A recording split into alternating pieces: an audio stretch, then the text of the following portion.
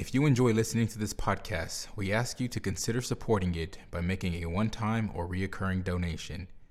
Visit Mayflower's website at www.mayflowerucc.org and click on the Donate tab in the menu. Donations made to Mayflower's Communications Fund are tax deductible and help ensure that this podcast is available. Thank you for your support.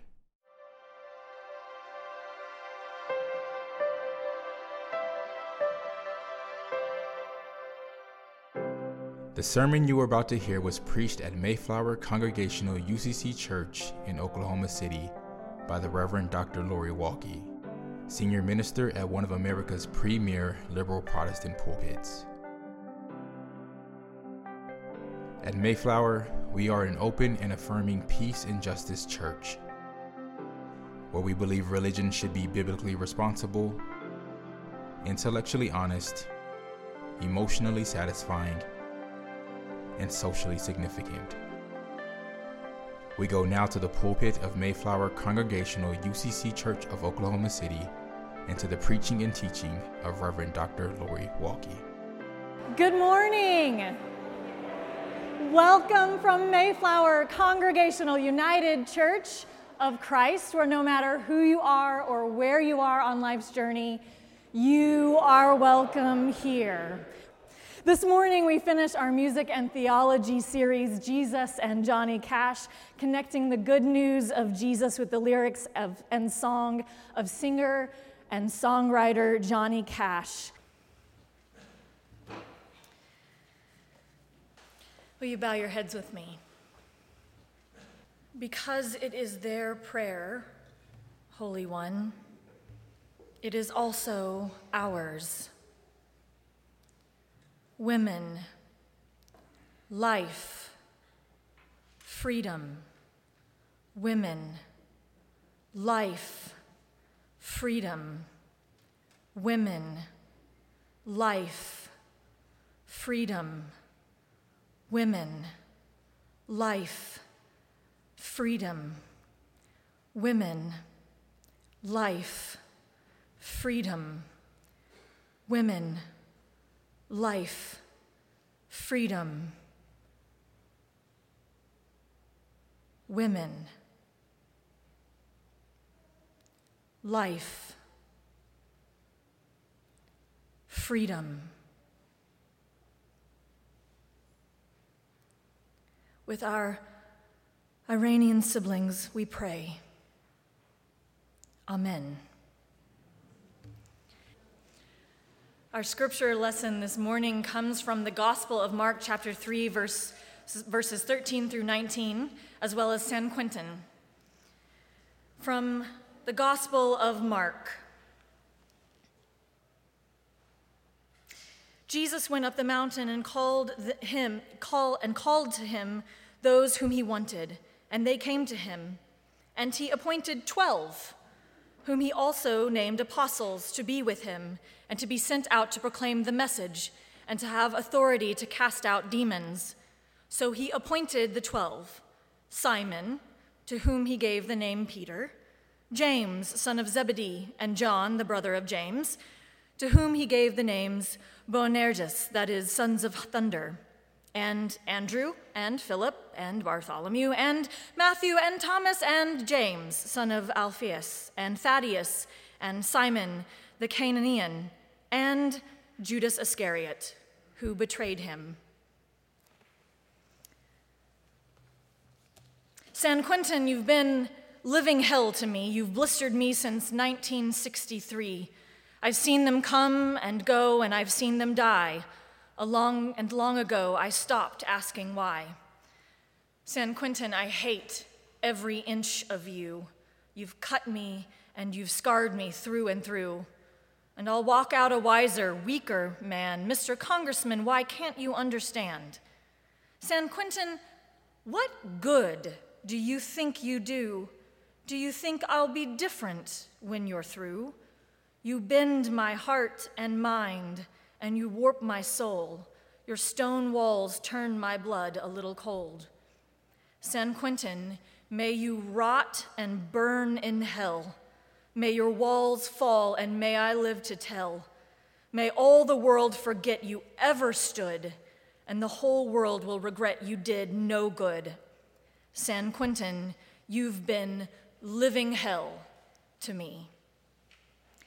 Here ends the readings from our traditions. May God grant to us wisdom and courage for interpretation.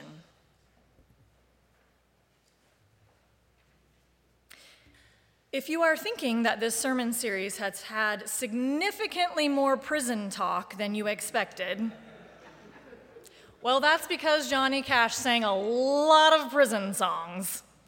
Not all of them were about the woes of incarceration. Johnny sang a duet with Waylon Jennings about all that could be learned while behind bars. You know it. There ain't no good in an evil-hearted woman, and I ain't cut out to be no Jesse James. You don't go writing hot checks down in Mississippi, and there ain't no good chain gang. So many life lessons in that one song, which is why my dad basically uses it as a lullaby when we were little. Obviously, it's what kept me out of jail all these years. It explains a lot, right? But on the whole, Johnny's prison songs are about solidarity and raising awareness. San Quentin, one of the texts for today, especially so. Unfortunately, it has aged very well. Our own Oklahoma County Jail is that same living hell, tragedy after tragedy.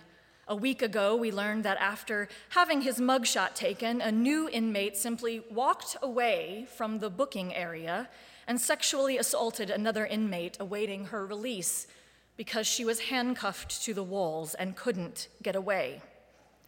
Just days before that, Oklahoma County Jail reported its 14th death this year. The deceased also happened to be suing the jail over allegations of torture during a previous stay. Or we could look to the Davis Correctional Facility in Holdenville, Oklahoma, a 1,600-bed private prison run by the world's largest private prison company, where at least 19 people have been stabbed, 3 fatally, in this year. A living hell. No one is learning anything but violence and death there. If you look at the track listing of the songs on Johnny Cash's album At San Quentin, the song San Quentin is listed twice, back to back. It's not a typo, it really is on there twice. Before he played it the first time, Cash stepped up to the microphone and said, "I was thinking about you guys yesterday. I've been here 3 times before, and I think I understand a little bit about how you feel about some things." Indeed, Cash had been to San Quentin 3 times before. Cash played his first concert at San Quentin on January 1st, 1958. That first visit would come up later in an interview between Cash and another one and only country music star, Merle Haggard. "The first time I ever saw you perform, it was at San Quentin," Merle said to Cash during his appearance on the Johnny Cash Show. "I don't remember you playing in that show, Merle," Cash responded. "That's because I was in the audience," Merle said. Haggard did his first stint in jail at age 11 when his mother turned him over to the juvenile authorities as incorrigible.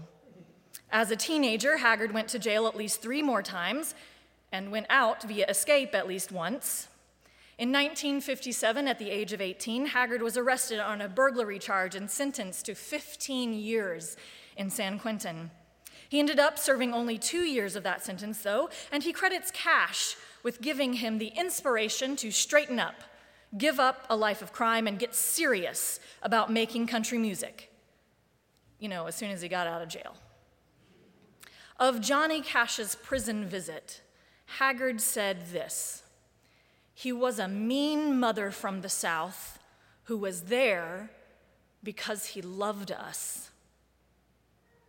This is why, when Johnny stepped up to the microphone at San Quentin, the room full of incarcerated men, quieted, and they leaned forward a bit as Cash continued to introduce the song he would play.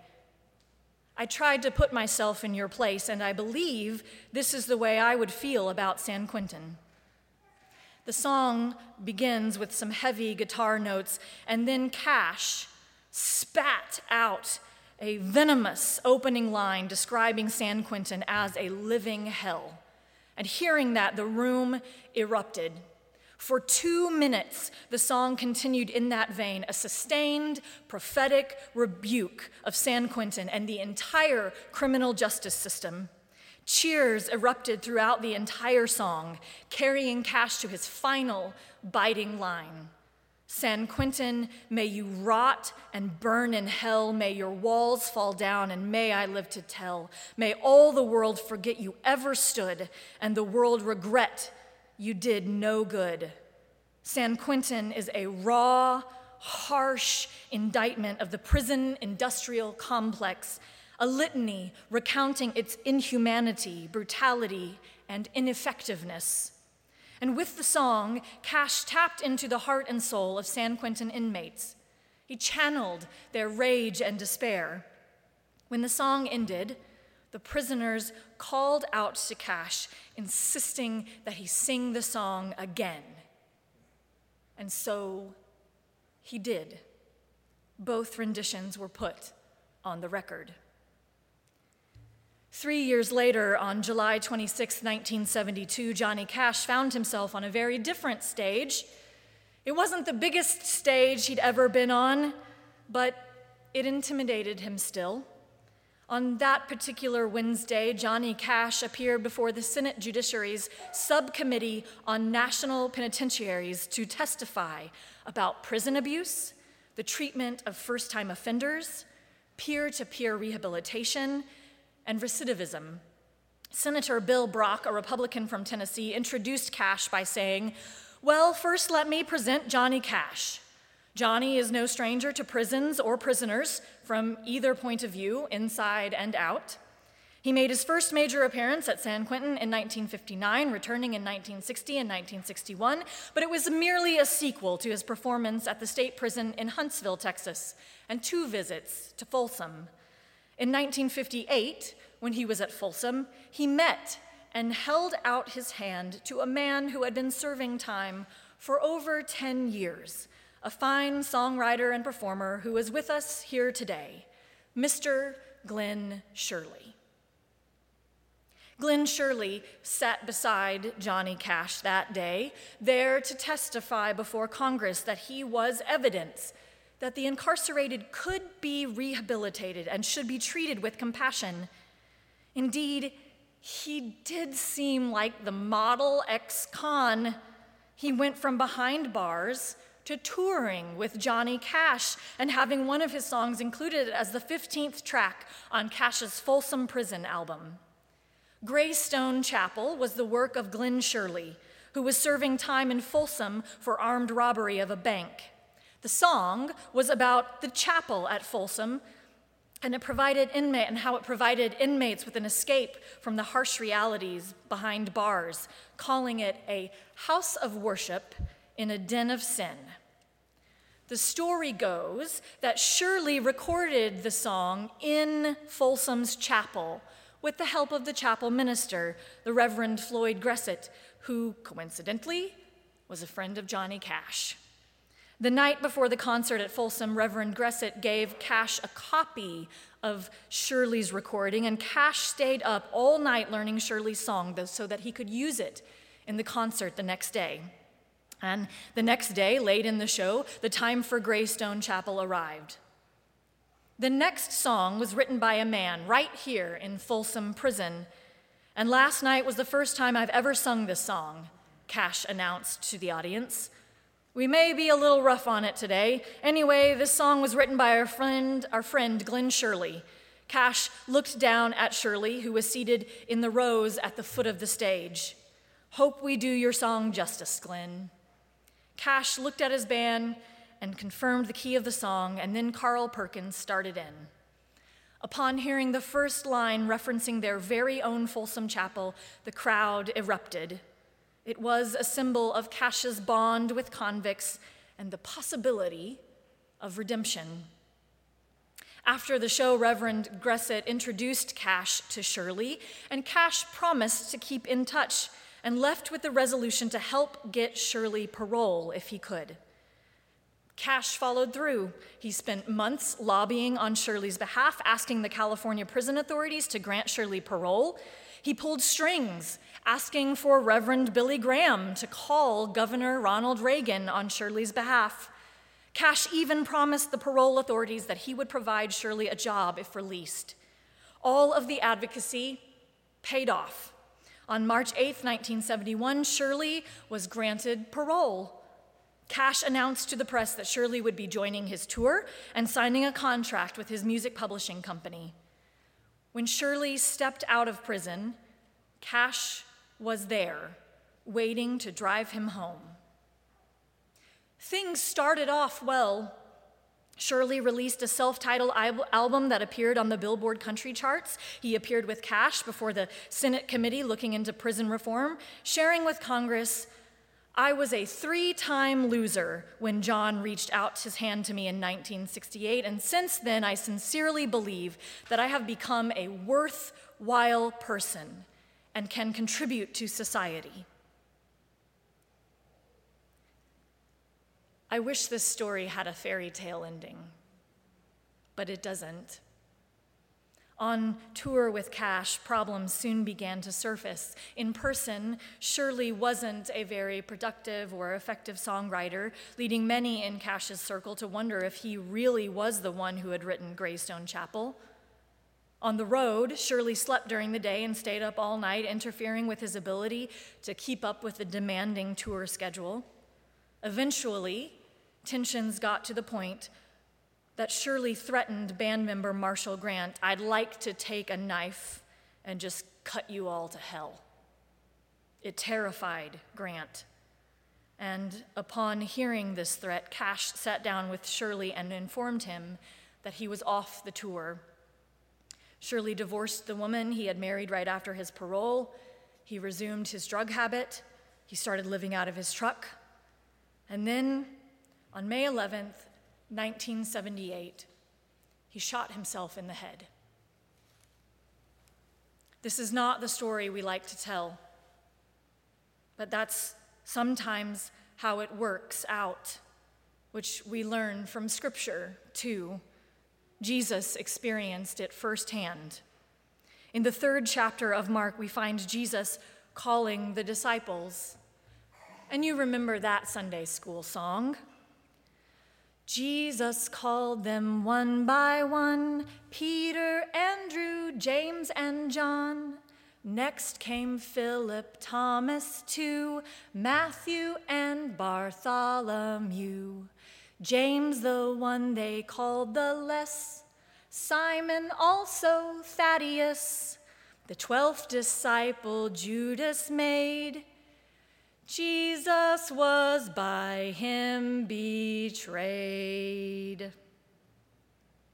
That last part, it's in the text too, but it's actually Mark's commentary. Mark was really into spoilers.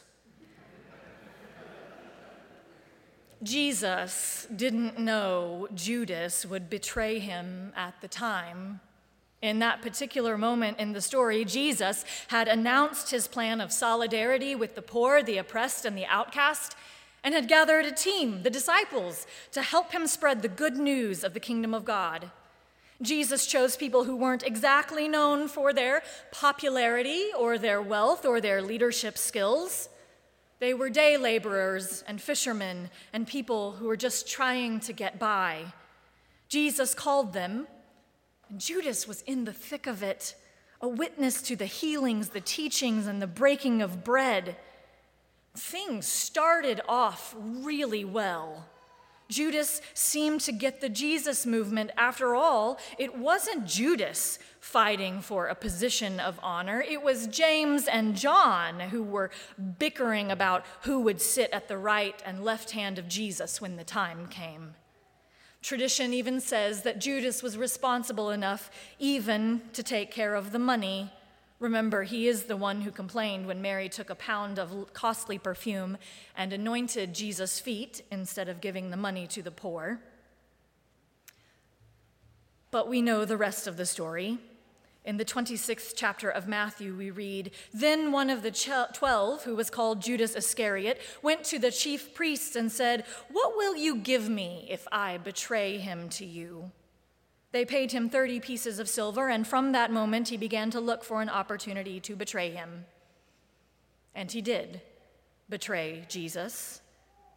And then tragically, tradition says that Judas, like Glenn Shirley, died by suicide.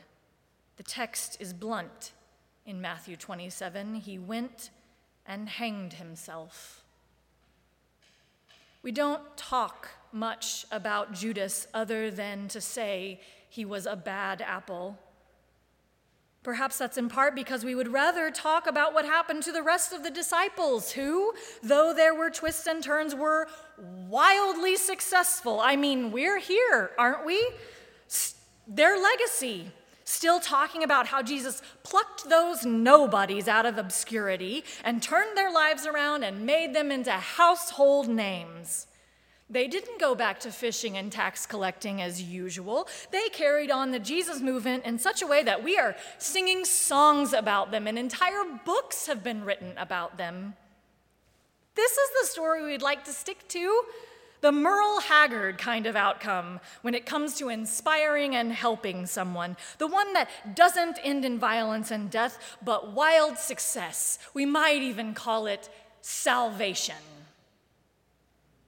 After being released from San Quentin in 1960, Merle did manage to turn his life around. Between the 1960s and 1980s, he had 38 number one hits on the U.S. country charts, several of which also made the Billboard all-genre singles charts.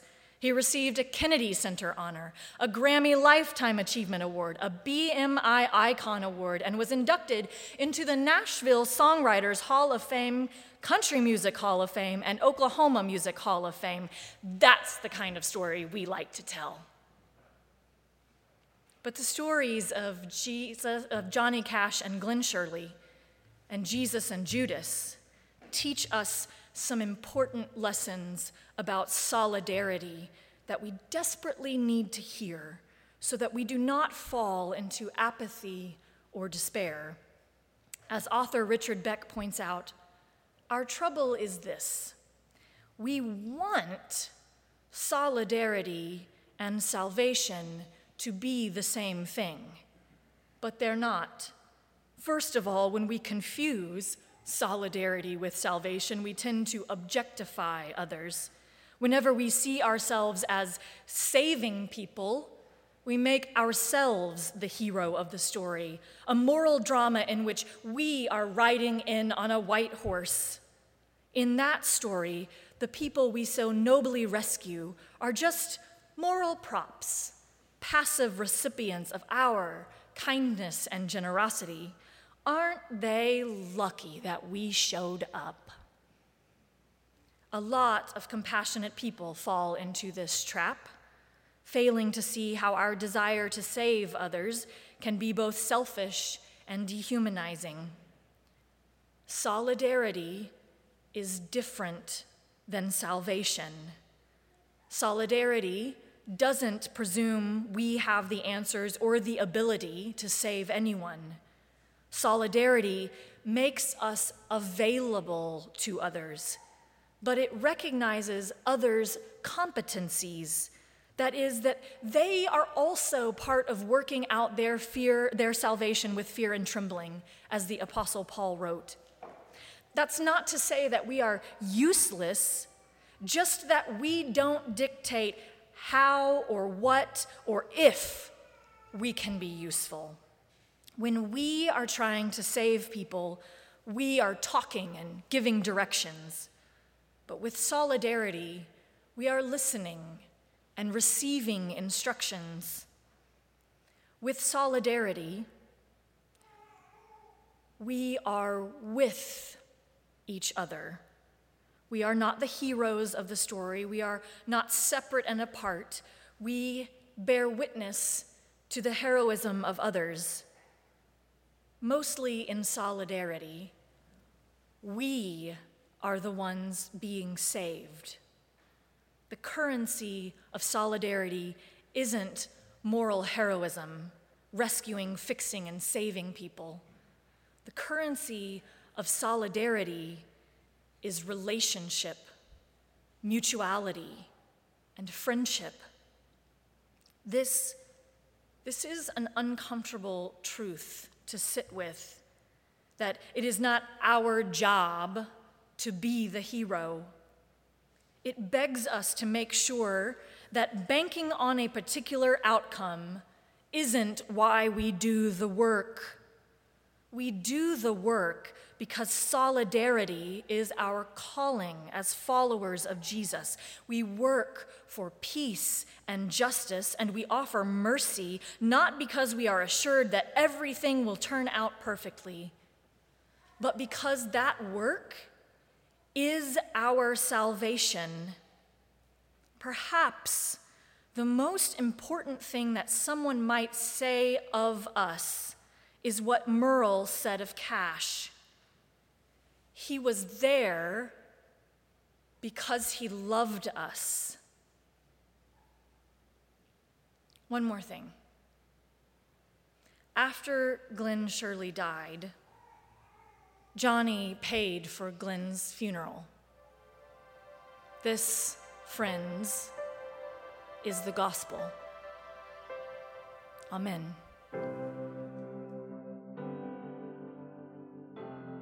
You've been listening to the preaching and teaching of Reverend Dr. Lori Walke, Senior Minister at Mayflower Congregational UCC Church in Oklahoma City. More information about the church can be found at www.mayflowerucc.org or by visiting Mayflower's Facebook page. Worship services are every Sunday at 10 a.m., with Sunday school classes for all ages at 9 a.m. Mayflower is located on Northwest 63rd Street in Oklahoma City, 1 block west of Portland. Thank you for listening.